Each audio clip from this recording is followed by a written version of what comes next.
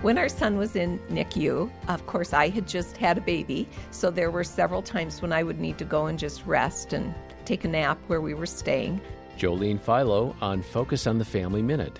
And my husband would go in during those hours, and he would just be next to Alan's little bed. And Alan, of course, was covered with tubes, and he had things that were monitoring everything, and he had a feeding tube, and there wasn't a lot of space on him that was available for physical contact. So instead of having the nurse try to get Alan up into his arms all the time, which was difficult, Hiram got into the habit of just putting his hand in and stroking Alan's cheek back and forth. And of course, there's now research that proves that that's very good for newborns who are in NICU. You'll hear more at FamilyMinute.org.